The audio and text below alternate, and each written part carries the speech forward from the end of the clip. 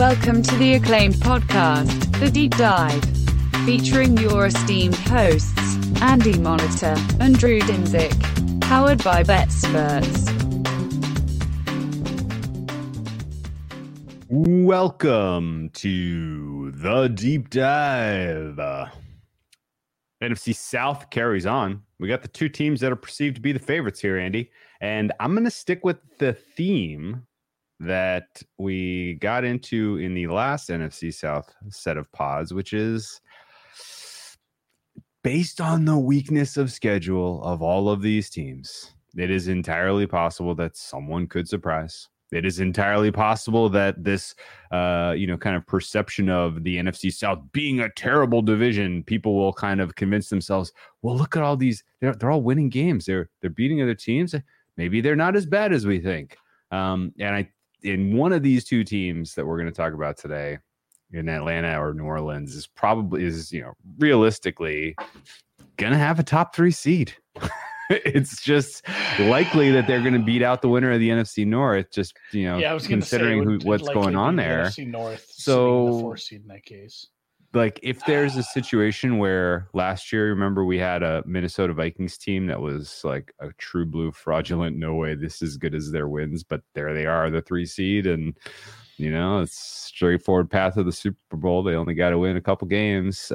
It's probably coming from this division, and I think it's the team we're going to talk about first. But a lot of my perception is colored by price. And I think that's important to keep in mind because this is going to be a bull on the Falcons podcast from me. But I want you to kind of keep that in mind that this is all relative to the way they're currently being priced. And I think if you made me pick what's the most likely team that's going to come from, second choice and surprise, win double-digit games, 11, 12 games, and be the 3rd seed, I think the Falcons are realistically that team because of the additions they made in the offseason. Where are you on these guys? Yeah, and it's a weird spot too because just kind of taking a step back and looking at the division as a whole, just like you mentioned, we have this everybody can win it. Anybody with their soft schedule, anybody who turns into the team that wins their coin flips that year can win like 11, 12 games. But the Falcons are a little unique compared because, like we said, hey, Tampa Bay, very good roster outside of quarterback. If we get like 2001 Baker or whatever his best year was, like if we get the best Baker we get. I don't think it was 2001, although he has come down significantly since the Well, that's the thing. You don't need like a top 10 quarterback. Like if you can get middle of the road play, like you can probably win the division. Sure. We said the same thing about Carolina. Like they're further away, but they have good pieces at a few different spots. Agreed. And if they've truly hit on a true number 1 franchise quarterback and he starts his ascension right away, they can win the division. The Saints are a pretty good team. We won't get to that too much right now because we're going to talk about them later. But if everything goes right, they probably have the best quarterback. Not saying we're huge Derek Carr guys, but sure, it's likely an upgrade, especially considering how easily he fits into the system here. Mm-hmm. And again, if Derek Carr plays well, this division is probably theirs. Whereas I don't think I need very much out of Desmond Ridder to win this division. No, it's set up in a very odd way, and I think that's kind of what I want to focus on today. I will say quick because we forgot to mention this off the top. We recorded this on 8/3. You're listening to something that's like 2 weeks old. So if Alvin Kamara is in jail and a bunch of people we mentioned are hurt, he's not going to jail. He cleared the charges. We're waiting to see what the suspension is. We'll get to that in the Saints. Yeah, you should be more like if Michael Thomas had his leg amputated or something, because that's probably not probably going to happen, but like that's in the realm of possibility. Yeah, but anyway, this is pre-recorded, so if we talk about some guy highly and He like, hey, these assholes, did they not know he tore his ACL? You know what we should be doing? Because we're from the past. We should be talking about it if Taylor Heineke steals Desmond Ridder's job because Desmond Ridder continues to throw behind Kyle Pitts, who's getting wide open. Then maybe really what we need to qualify this for Atlanta. But no, let's get off into left field on this. I got an easy question for you and a hard question for you. Or at least a short question and a long question. The short question is, do the Falcons have the best coach in this division?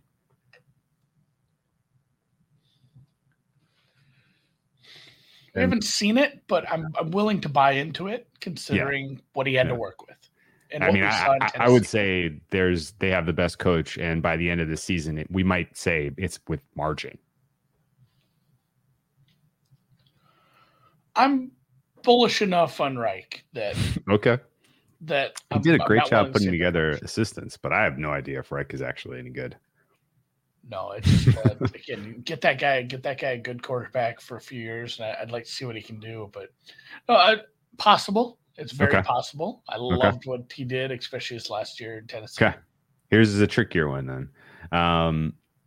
Is there a quarterback in the NFL under less pressure than Desmond Ridder this season?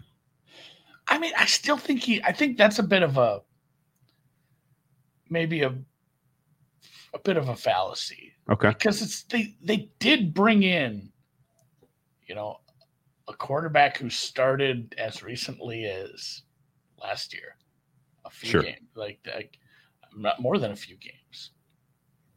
If they brought in an insurance policy, that said, like if this season goes sideways, I'm not so sure about the insurance policy. Like, I'm not sure if I like that move. I guess it's good to have it, but I don't mind just starting Ridder for the whole 17 anyway, because if it goes sideways, hell with it. Like, let's get a high draft. You're paying him backup money.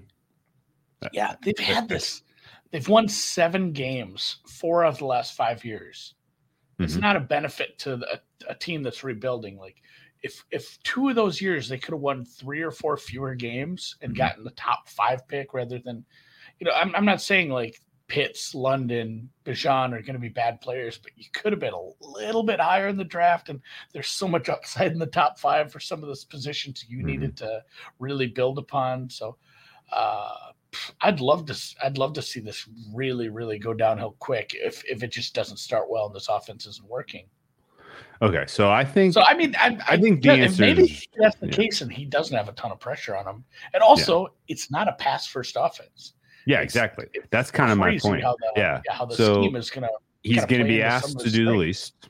He's going to be asked to do the least. He's got an extremely favorable set of opponents.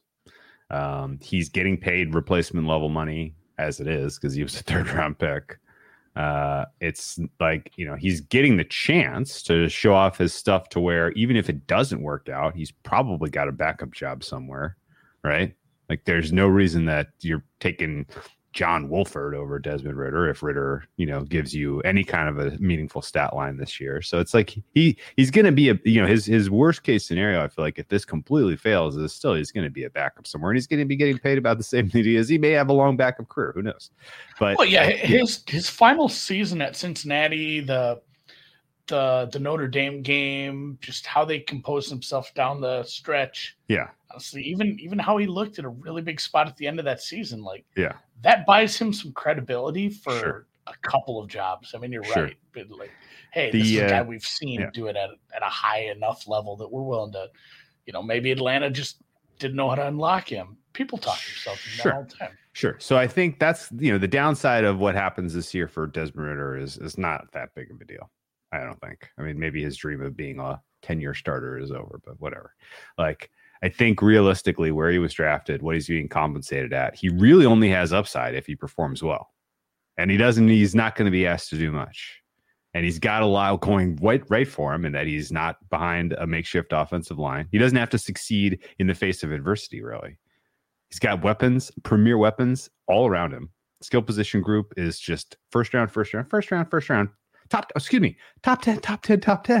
You got a top 10 running back, top 10 tight end, top 10 wide receiver 1. Like was it all the 8th pick? No, Pitts was 4. Pitts was 4. Pitts was 4. Yeah. London 8. Bijan 8. Right? Yeah. So you got top 10 pedigree all around you. You got top 10 offensive line in front of you, and you got good scheme and kind of quarterback friendly scheme that you're being asked to run. So I really don't think it's crazy that Ridder at least gives you, kind of a pretty decent. Decent chill performance, and you really just need him not to turn the ball over 3 times a game. And I think that's he showed you an ability to do that last year. The last time I remember a situation like this where a guy came in with that nothing was expected of him on a team with some pretty darn good pieces invested around him, good offensive line, good defense, some veterans on the defensive side of the ball, was Jalen Hurts. When he was handed the keys after starting 4 games, his rookie year. You see, he starts the last 4 games. They hand him the keys. People are like, really? You're going to give the keys to Jalen Hurts, the 2nd-round guy on this team? And what does he do? Took him to the playoffs. And a lot of the time in that season, people were very critical of him. They're like, this guy's not the answer. He doesn't have the goods. He's not a first-round pedigree. A lot of people doubted him. Ultimately, he stunk in the playoffs against the Bucs. And then the following year, after getting all those reps, after getting his playoff stinker out of the way, the rest is history. Guy was able to, punch himself $100 million contract in the NFL. And I think that is sort of the upside for Ridder if this works. And I think in general, what the Falcons did this offseason was try to copy the Eagles playbook. Let's go out and get a bunch of defensive veterans. Let's fortify our secondary. We'll just get warm bodies who have proven track record of producing defensively, and we're going to put them at every level of the defense to complement, the guys we have who we believe in, which was 2. So they had 2 starters effectively on defense, and Grady Jarrett and AJ Terrell, who you would want to build around, and they did it all through free agency around them. And they're probably it's 7 or 8 replacements on last year's defense. It is a full ass overhaul, because it's crazy because a lot of the names they've got aren't even that good. But it's like, well, this is better than what you had, or the other guy's gone. So I mean, it is a very new look on this defense. It has upside. Obviously, it's harder to prognosticate that sort of stuff when you're dealing with a whole bunch of new names. And you also probably have question marks about the scheme, because sometimes it's hard to tell if a scheme is good or bad when the talent is so low and you just see bad results, and it's hard to tell what the root cause is. But for the most part, I think we're in agreement. It was a distinct lack of talent at all 3 levels. And, we've yet to see what this looks like, but it should be upside there. And then, like I was starting to talk about at the beginning, and I want your opinion here. I don't know exactly if it's going to be I do know it's not the Eagles' path. This is not Jalen Hurts. It's close, but they seem really, really bound and determined to just be this team that is maybe a little more run first. And it's 2023, and the analytics community and a lot of people would say that's probably not as efficient. But when you have an offensive line that's good at it, and those numbers, there's a lot of double counting. You say, hey, this offensive line is really good at pass blocking or run blocking. It's like, well, it's just good scheme and good players as well that are helping those numbers out. But it all kind of builds, and you've created this monster where it's like, I believe I can't remember where I read this. I'm going to find. I think it was the Almanac. The Almanac finally came out, but they were one of 4 teams who had a better rushing DVOA than passing DVOA. And they said basically the other 3 teams weren't that good at running. Their passing was just that fucking bad. And this is a very good run scheme. And they found, where was Algier taken? 3rd round. They made him work. They made a wide receiver work. Obviously, more teams are starting to find players of, cut from that same cloth that have found that kind of role and been a multiple like that. And, they had despite kind of the ineffectiveness he was showing at times, you had a good scrambling running quarterback, and You really made it work last year. And then you add, like, if they would have gone out and like drafted another wide receiver, I'd been like, all right, they were doing that because they just didn't have it at wide receiver. They didn't have it at quarterback. They're like, all right, this is what we're going to do to get through this year. But by going and drafting a really good running back that high, it really makes me worried. It's just going to be like, do you need a wide receiver too when you only have one receiver on the field? Like, do you really need someone behind your wide receiver one when you're running a 31 offense at 22? Like, you have a couple good tight ends. And obviously, anybody I just listed who's running backs or a slash player can line up in line as a tight end as well. And I think, I think that might just be the plan going forward. And it might not be the stupidest thing because we've talked about this multiple times. Teams are getting smaller and faster on defense. Yeah. They want to play this, these two high safeties. They want faster linebackers, smaller linebackers, more people who can cover pass routes out in space, even outside line, guys who are primarily edge rushers in some schemes. It's like, well, we need a guy who can do that, but he also has to be able to drop and cover running back a lot more effectively than we used to ask of some of these people. And if everyone's getting smaller and 8 in the box weighs 200 pounds less than it did 5 years ago, I guess we're going to zig when they zag and be a running team. That's kind of the far out left field conspiracy theory, but I don't think so at all. No, I think it holds water. Yeah. The more likely somebody had to do it.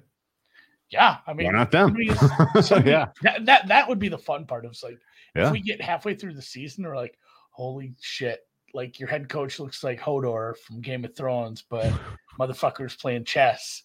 And this crazy, we got 3 running backs, but 2 of them can run routes at a high level. Even Algier's a good enough receiver. Like, you can run some really confusing misdirection, some pre-snap motion. You can do a lot of crazy stuff. And honestly, what Bijan's ceiling is Christian McCaffrey. Of course.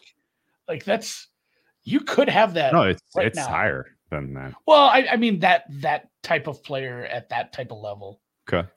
I think a healthy Christian McCaffrey looks a lot different in our eyes than the actual. I'm saying like Christian McCaffrey 17 games a year. Okay. I would have said his ceiling is more like LaDainian Tomlinson, maybe Adrian Peterson. I mean, really, like that's the level of talent you're talking about. I don't know how he gets that many carries. Well, I don't know if he gets to 1,000 yards this season. We could be very, very impressed with this guy, and he has like 900 yards. Yeah. Because there's so many mouths to feed for if they want to. I mean, if he gets 1,000, 1,200 yards, then I don't know. Algier's hurt, or they just decided, hey, we're going to stop using this good running back we have at all. I'd like to see him. I'd like to see Bijan split out quite a bit. Sure. I want to see him have 100 targets. That'd be cool.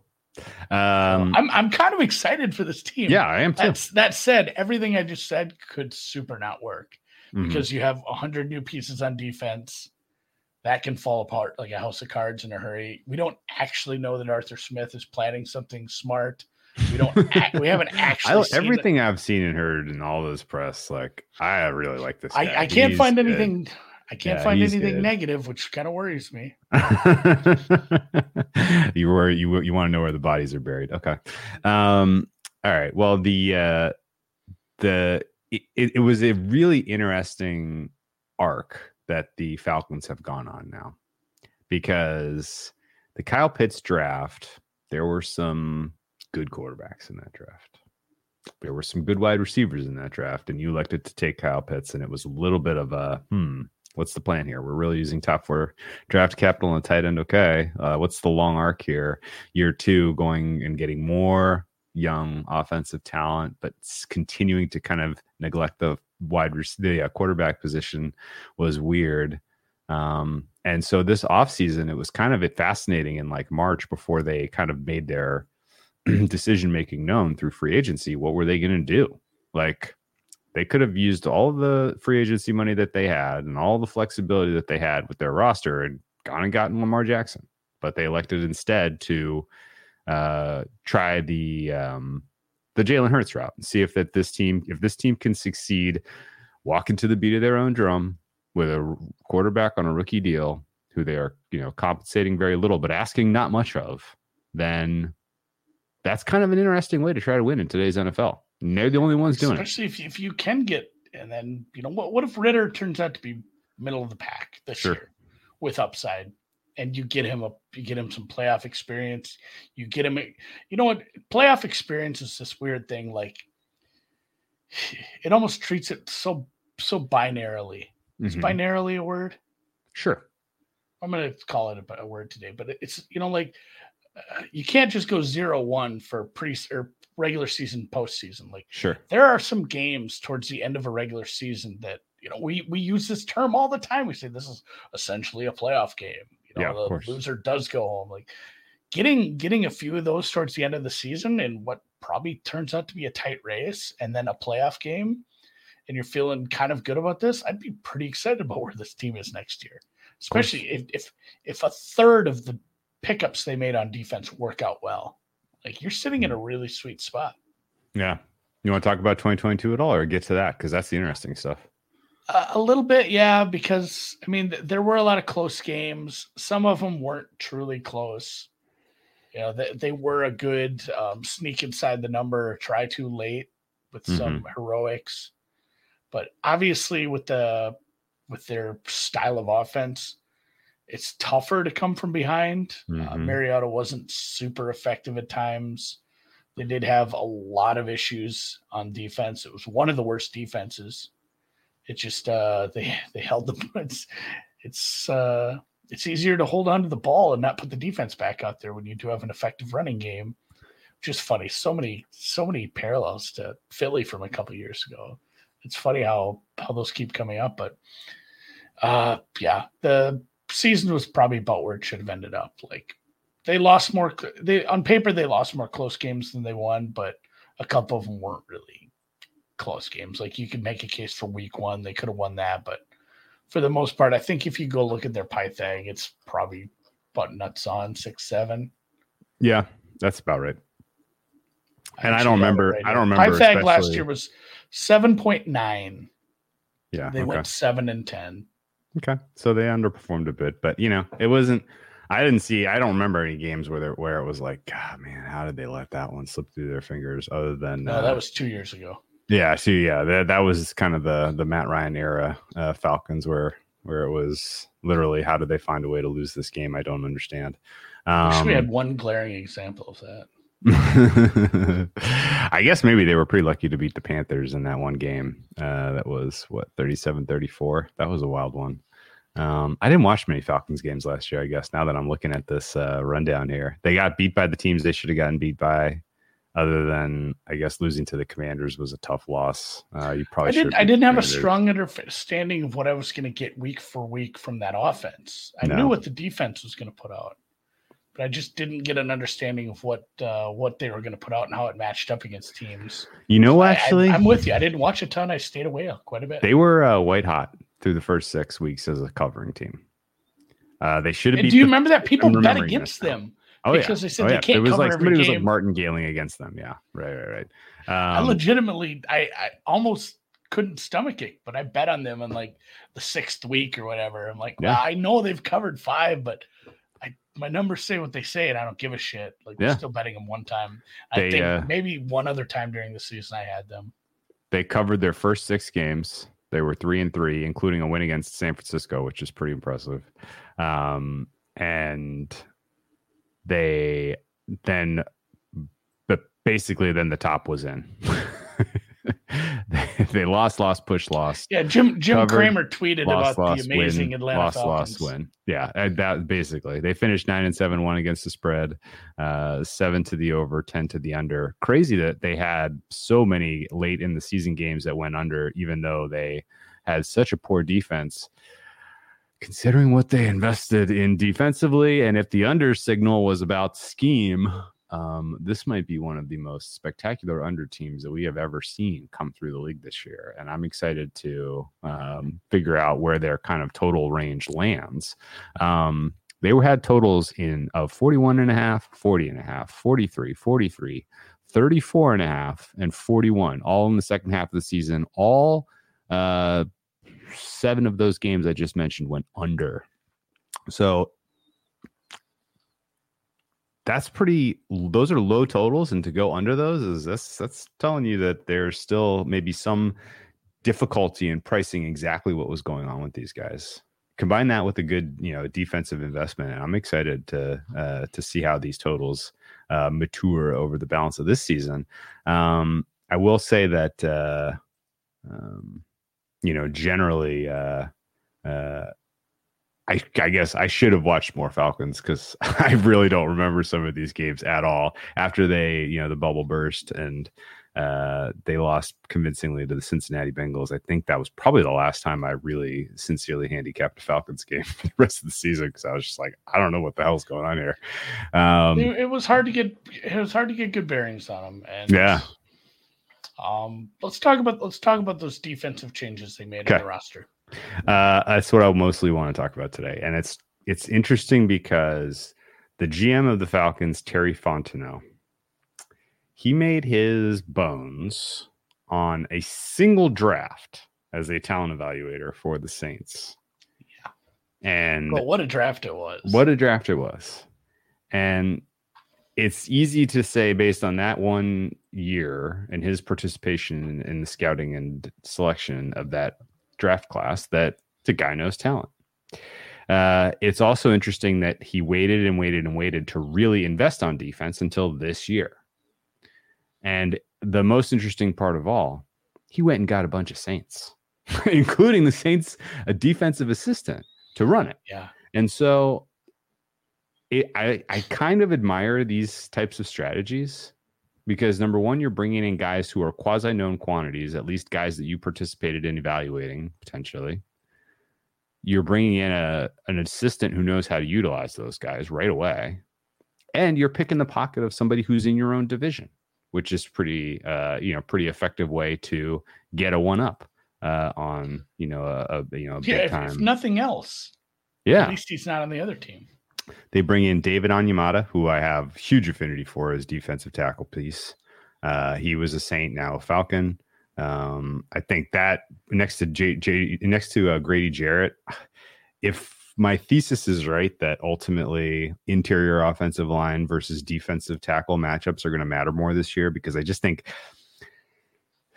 the speed of the game is getting so fast that edge rush versus tackle is a little overrated in terms of mattering. Like if it's an end of game scenario and you're trying to come back, like that's the whole game. Like your pass rush, your edge beating, it's a must pass situation. You got to let the play develop downfield. You don't have time to dink and dunk anymore. In those scenarios, obviously an edge is super duper important. And I know that like end of game state, like that's where the big win probability, high leverage swings are. I get that. But in the first 3 quarters, I feel like if you can manifest the advantage with your interior offensive line against your opponent's defense, interior tackles and vice versa, then I think that's a pretty nice way to consistently create pressure, disrupt the kind of timing and passing effectiveness of the opposing quarterback, particularly because we have so many young quarterbacks in the league right now. Like if you can collapse the pocket and really kind of hurry up their process when the game is already moving fast for them, I think that's a really, really effective strategy. So I think pairing Onyemata with Grady Jarrett is going to be really, really fun to see that play out. And I'm excited about it. You bring in Caden Ellis as well, who's a dang decent linebacker. You make a trade for Jeff Okudah, who is a criminally underperformer in Detroit, but now gets to play CB2 opposite a true blue CB1.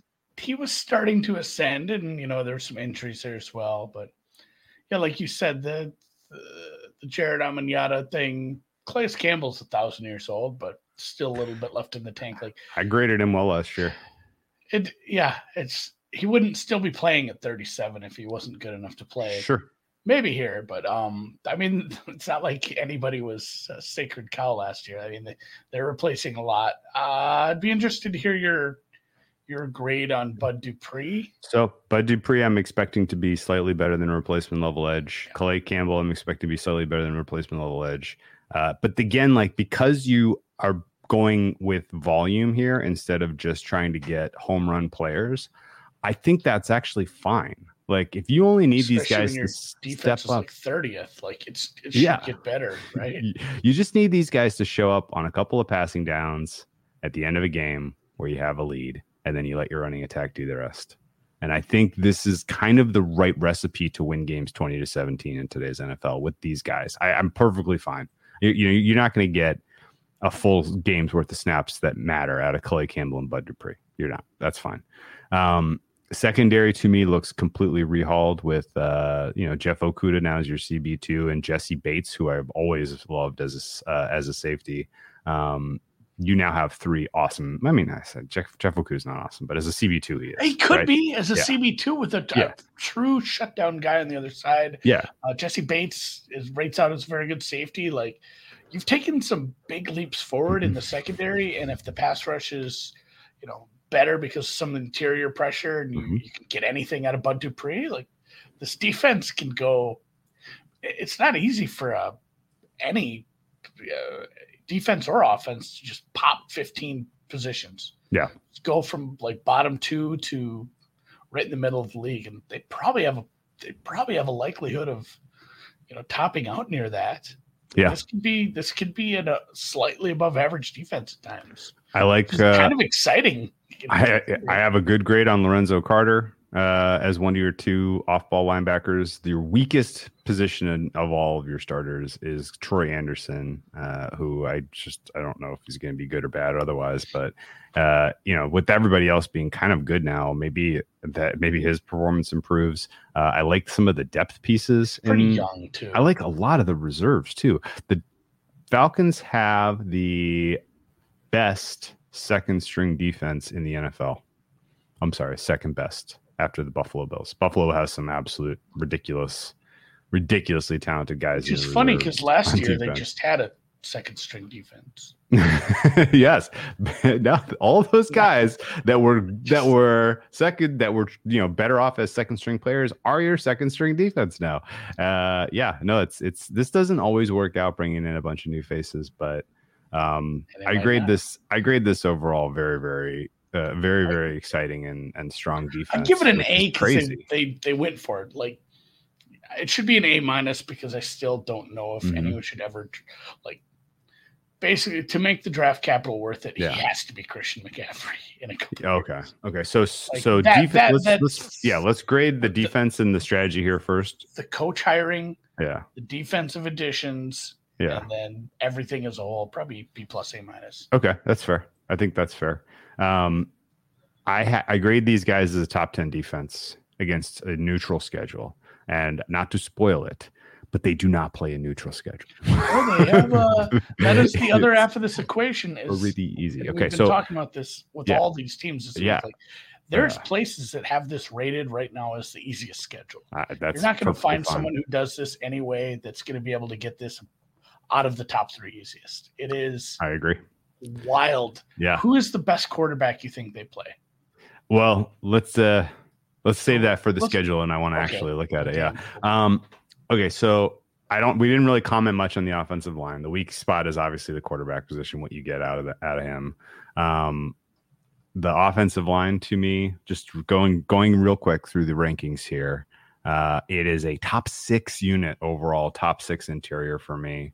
Your skill position group, it's got a lot of first round draft picks who haven't quite measured up, so I have them 17th. And your quarterback room right now is bottom 5.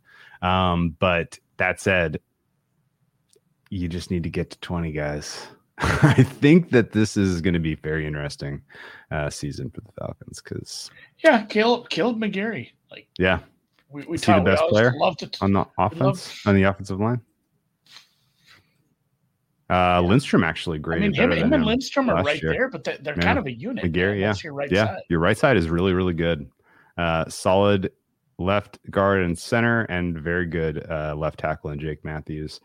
A couple of decent depth too. Jalen Mayfield is a decent swing piece. He can play a lot of different positions. He's pretty decent. I mean, the big questions really, they bring in Mac Hollins as your wide receiver too.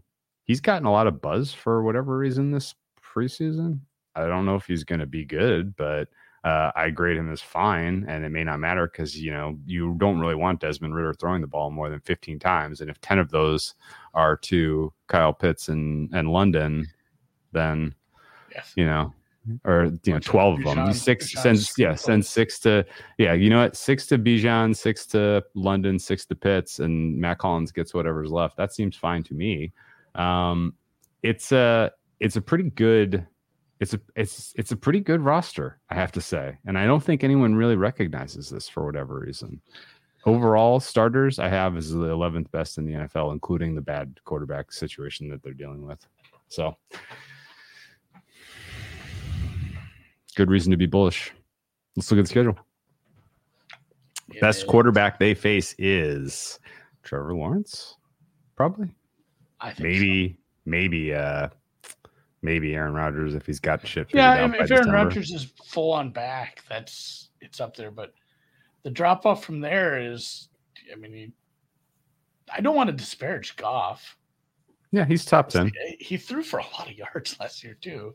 But there's not a lot of guys where it's like, shit. Like, we put this patchwork defense together and it's holding up against, some light winds. But here comes Hurricane Mahomes. Or here comes, the Eagles. Here comes the Bills. Here comes the Bengals. Like, there's a lot of spots where this defense kind of has time to get it figured out and has, a little bit of leeway playing against some probably pretty bad quarterbacks at time. Inside their own division. It's a rookie has been and a retread, and the retread is graded out a lot better than the other two for me. So you get Justin Fields, you get 2 rookies in a row there, Carolina, Indy.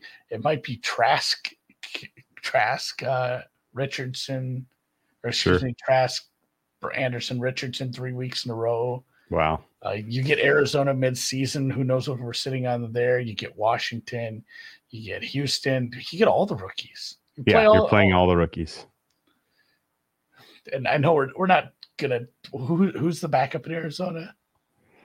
It's Clayton Tune. Clayton Tune time. We're not doing the Tune thing, but I guess you never know what's going to happen with that Arizona team right now. So, yeah, it's very forgiving from who you play. But if you can see this, if you're not listening to the podcast, in the rest column, blue signifies an advantage. Mm-hmm. And they don't have even the lightest of blues. There's not even a baby blue. Not even a mini buy. Not even a baby buy. They have a very much a net negative rest schedule. Mm-hmm. Travel's another thing. There's no massive travel spots one way or the other. Just London. As long as they prepare for that. The biggest problem with that, obviously, is the fact that they're on the road the week before. Mm-hmm. Hopefully they just go like Detroit International to New York and just go straight. I don't know if I'd want to go back to it's going to be funny. I said, I don't know if I'd want to go back to Atlanta. If they're flying Delta, they might have to. That might just be your stopover anyway. Like, no, guys, don't get off the plane. Don't go home. Good. Sit here at the Panda Express for an hour. We're going to fucking Heathrow. But no, I guess that would be the travel plan there. But yeah, it's not great as far as rest advantage. But again, it's not like a bunch of really bad spots. It's mostly just Tennessee off the bye. Obviously, the getting back from London, and at least you got the home game there. Bye would be preferable, but home game versus a bottom 3 team also works. And then, for the most part, just those couple of cold weather games late. That's not helping as well. I don't know if we're Carolina. Well, why? Your high flying offense isn't going to take off? Wouldn't you rather have cold weather games if you're these guys? Yeah, I think I'd rather play. Yeah, you're the 85 Bears, man, without the defense yet. This is the Dolphins of old. You got Larry Zonka back there. Yeah. That's a pretty absurd number of coin flips in a row in the middle. Week 6 to week 12 are all effectively pick'ems. Yeah. That's wild. Probably decides a lot about how your season goes. Oh yeah. And then sure. even granted, lots of things will change from now and then. Things might change between the time we say these words and when you listen to them, but 14 through 18, Those are all under a field goal. You're right. You're right. Last 5 weeks of the season. 1, 2, and 5 are under field goal. There's only 3 games in this whole schedule that are outside of a field goal, and they're all kind of nasty road games against teams whose offenses can probably beat you. Well, those are toughies. Especially the Jets. That's a good defense as well. Yeah. So the key for me with this schedule is if you take the Falcons and you give me the liberty of qualifying them as a top 10 defense based on paper, on personnel only. I'm not comfortable with that. Top half, then. It doesn't. Yeah. Well, I mean, you can do whatever you want. I'm not super comfortable. You mash that with their opponent's strength on offense, and you look at what the cumulative, strength of schedule is for this defense. It is 4th easiest in terms of where they are versus who they're playing. The only defenses that I would expect to give up fewer points over the balance of the season are San Francisco, Dallas, and Carolina. Carolina, because of the exact same situation you're in, where they're just playing a shit ton of rookie QBs. I am like, we forgot to do this last year, and I'm super mad because I had a bunch of I'm going to plant my flags on some absurd takes, and a couple of them actually came through, but we're going to do it this year for sure. And one of my absurd takes, to see if it's true or not, is that the Falcons are going to end the season as a top 5 defense on paper, yards per play, points allowed. Like, I think the combination of them upgrading and who they're playing is going to afford them a top 5 finish. And just like an unadjusted stat, right? Because a big part of your thesis is they're playing some shitty quarterbacks. Correct. So because the defense is, that's crazy. Yeah, but it's not that crazy. So the other thing that's kind of crazy though is they play some bad rushing defenses as well. So ultimately, I have them as potentially a top 6 team in terms of point differential when you mash their strength of roster with their opponent's strength of rosters throughout the balance of the season and just come up with a median projection. I have and I wonder about that too. That's the other part that I didn't get into. Yeah. When I talked about, hey, maybe they're playing chess and they're just ahead of the curve because teams are building defenses around stopping high impact passing games. Yeah. The thing is, if you see Atlanta on your schedule and you've seen Ridder struggle for 6 weeks, like, even a team who has a quote unquote, because a bad run defense sometimes is just being bad at identifying when the run is coming, having the wrong defense out there for the wrong play, or just, sometimes a bad run defense is running into, a stretch of quarterbacks with really good pre-snap changes. Correct. Or, yeah. The kind of offenses who allow their quarterbacks to do that. And they're just a smarter team than you, and you're giving up a lot more in the run game because the other team is just better at sequencing the run plays. Whereas I wonder about that too with some of these, quote unquote bad run defenses. If you go into with a game plan, but like, Desmond Ridder beat us over the top, buddy, and really just because teams are going to start to, it's the adjustment everyone does. If that's happening, we're talking like 1 seed Falcons. I'm serious. Like, if they have any kind of dynamic passing attack over the top.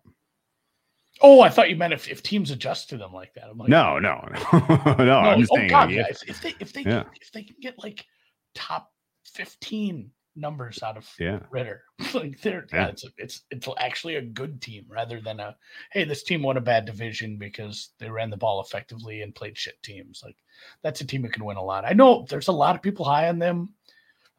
It does just feel like this is going to be one of those funny jokes in like 3 months when they're maybe 1-6 because the defensive, like you said, the defense, you said it yourself, it looks really good on paper. We haven't seen them play together. We haven't really seen, what it looks like as far as a scheme with the new regime at DC. It might not work out. Yeah. But this team has kind of insane upside. Yeah, and so this is the crazy thing, and I kind of had to triple check. When I mash together starter Z scores and this is a median Z-score for the quarterback of, what's with the median Z-score for the quarterback I have over a standard deviation below average. I get a point differential that is top 7 in the NFL because of the schedule and because of the kind of the unique advantages they have with their opponents. The other teams they're in the mix with are San Francisco, Kansas City, Cincinnati, Dallas, Philly, Buffalo, and Atlanta. Like, it feels like there's one that does not belong, and it's the Falcons. Yeah. I think a lot of that is putting probably still just putting too much faith in this defense to turn it around that quick. It takes a lot. Could be. To just bring that many different faces in and go from a 30th ranked defense to like top 10. God, dude, I mean, if you were ever going to go from a 30th ranked defense to top 10, the only way to do it would be to replace fucking everybody. Yeah. So, I mean, there's a path, but not to add to the love fest, because I'm trying to play devil's advocate a little here to bring you down, but Arthur Smith was pretty good as far as in-game decision making on like fourth down and things of that nature as well. Wasn't as great the year before, but I'd have to check. He was doing better with that as his coaching tenure went on. So there's a lot of pieces that are starting to fall. Yeah. The tumblers, it's like the side of the lock, and the tumblers are falling in, and we're gonna break our hearts. I have them as top 4 matching up their offensive line against opposing pass rush. I have them top 3, their pass rush against opposing offensive line. I think they're going to win in the trenches week in, week out. And that's going to get annoying when people talking about it. I can already tell you. Get used to hearing about Falcons winning in the trenches. Poor producer Dan right now. We're just really pumping up his team. Dan had a good point though. He said whoever starts in Arizona has less pressure than Desmond Ridder. I disagree, Dan. That Arizona quarterback will be fearing for his life. He's playing for his life, and if you saw the clips of Colt McCoy and so far in training camp, you would agree he's already running for his life with no contact drills. They're not even allowed to hit him. Not allowed to hit him. All right. Let's look at the odds, and because I haven't actually figured out exactly the right way to bet these guys yet. Honestly, I truthfully think if you're this bullish on them, I still would struggle saying, like, let's say, the ceiling is hit. This is a 2 or a 3 seed. Sure. It's still hard to say, like, man, I'm going to take this quarterback he's had now 21 games of experience if he plays them all. I'm going to take him to win 3 playoff games, likely 2 on the road. It's hard to envision a deep playoff run with the amount of inexperience from the skill position group and quarterback. But I mean, it's a decent sized number. I know it's been depressed a little because other people have everybody's been on this. Like at this point, if you liked Atlanta and liked them early, you should have a pretty good number on them. I think at this point, alt total win total overs, like, yeah, I think so too. As high as you want to go with some smaller bets on, like, ladder it up. At 8.5, 9.5, 10.5, 11.5, 12.5, maybe even at 13.5 if you want to get weird, because it's not a bad schedule. Make the playoffs plus 104. Doesn't that feel like a free square too? Kind of, yeah. It's the wild card is not sort of their conference, man. It's not. No, it's really not. 55-1 for Super Bowl. I agree with you. I don't think I can, as bullish as I can possibly be. A playoff run is not in the cards, I don't think. Not this year, at least. This is the get Desmond Ridder's playoff stinker out of the way type of year. And honestly, the ideal situation is that the Falcons get the 3 seed. Everybody cannot shut their mouths talking about how they have exactly the right makeup for winning games in the playoffs. And then, some absolute clown show comes to town and Desmond Ridder throws 3 picks and they lose. Like, that's kind of how I see the wild card weekend going for these guys. Right? Yeah. As it turns out, like, Ryan Nielsen was good, but God, do you remember I have a different. Ryan Nielsen was good, but turns out Shanahan was still better. Revenge game. But do you remember that quote? Tion was fast, but God was faster. That's good. I don't remember what it's from. I think you nailed it. Ended up in my. I think you nailed it. This is a wins ladder team, and Bijan Robinson, offensive rookie of the year. It's going to be tough to beat. I think he's going to be. It's chalk, but he's going to be tough to beat. He's gonna. Yeah, it's going to take one of the quarterbacks to beat him. I don't know if it's a great year to be. Okay. Piling into some of these wide receivers. Yeah, it would have to be a wide receiver that is somewhere where there's so many vacated targets and you trust that quarterback in that offense. Mm-hmm. The guy has to have a really sick year because, I mean, we've said this before and it didn't happen, but once there's three quarterbacks that are almost certainly going to play the whole season, one of them is going to be good enough to get at least in contention. So it's probably Bijan versus a quarterback at the price. I don't love it. If they can't figure out how to use him right away, and then it starts to look like it's eventually going to turn into something where we see him getting 100 games where he's rushing and receiving like a madman. Maybe it's an ad later in the season, and maybe he just wins it anyway. Okay. So I think I would say it's more likely that he starts hot and hits the rookie wall, and we're shopping like he's like minus 400 in week 13, and we're like, is there anyone else who could steal what is Richardson's price? I mean, right. Look, that's a good exercise for you guys right now. Yeah. Go look at the back end schedules for Indy, for Texas. Indy plays a lot of rookie quarterbacks down the stretch. Texans and Carolina, and we've already been through Carolina's schedule. It's not tough. No, I don't think there's clearly not an MVP candidate. There is not a defensive rookie of the year candidate. There's not a defensive player of the year candidate. There is no comeback player of the year candidate. I don't think there's anyone who realistically could hit any of the highs for anything offensively, because again, like this team, I think if they score 20 in a given week, they're doing some serious high fives in the locker room. The question I guess I have for you, Andy, is I haven't bet any Arthur Smith Coach of the Year. He is among the short shots now at plus 913. If this team ladders, is he going to spoil the party and steal the Coach of the Year? That'll make me mad because I bet him the other year. Yeah, me too. It'll make me real mad. I think you can probably do a little better than that, but probably not more than like 12. He has a good opportunity. I mean, this is a team that won 7 games last year. It hasn't been to the playoffs for a good stretch now. This is like a full. I think you get respect for being part of the rebuild. Seeing a team, rise from the ashes here.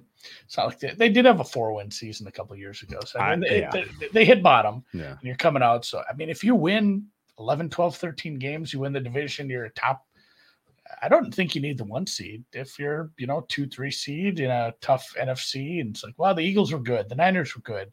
That was expected. The Chiefs were good. Yeah. I wonder too if a really, really good Dolphins team, there is a bit of a love affair with McDaniel.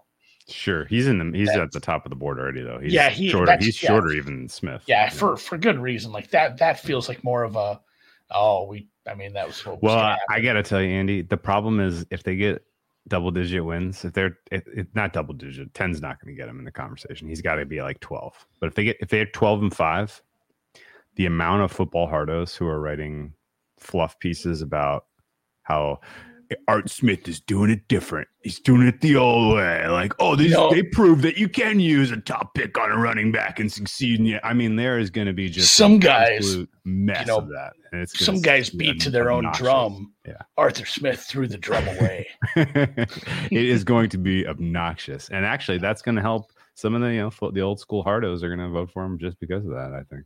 No, I'm in agreement. Like it. Of all the awards, that's the one that makes the most sense for this team. There's too many mouths to feed on offense, and I'm still my betting plan is still the ladder. Yeah, I think so. I'm still because, and in a way where even if it was just like a ho hum year, I still think they can, surpass their win total at a pretty decent price here. But I'm still very, very out on a defense like this. I'm trying to find other instances where this many pieces were replaced because it isn't always like, hey, this guy was plug and play.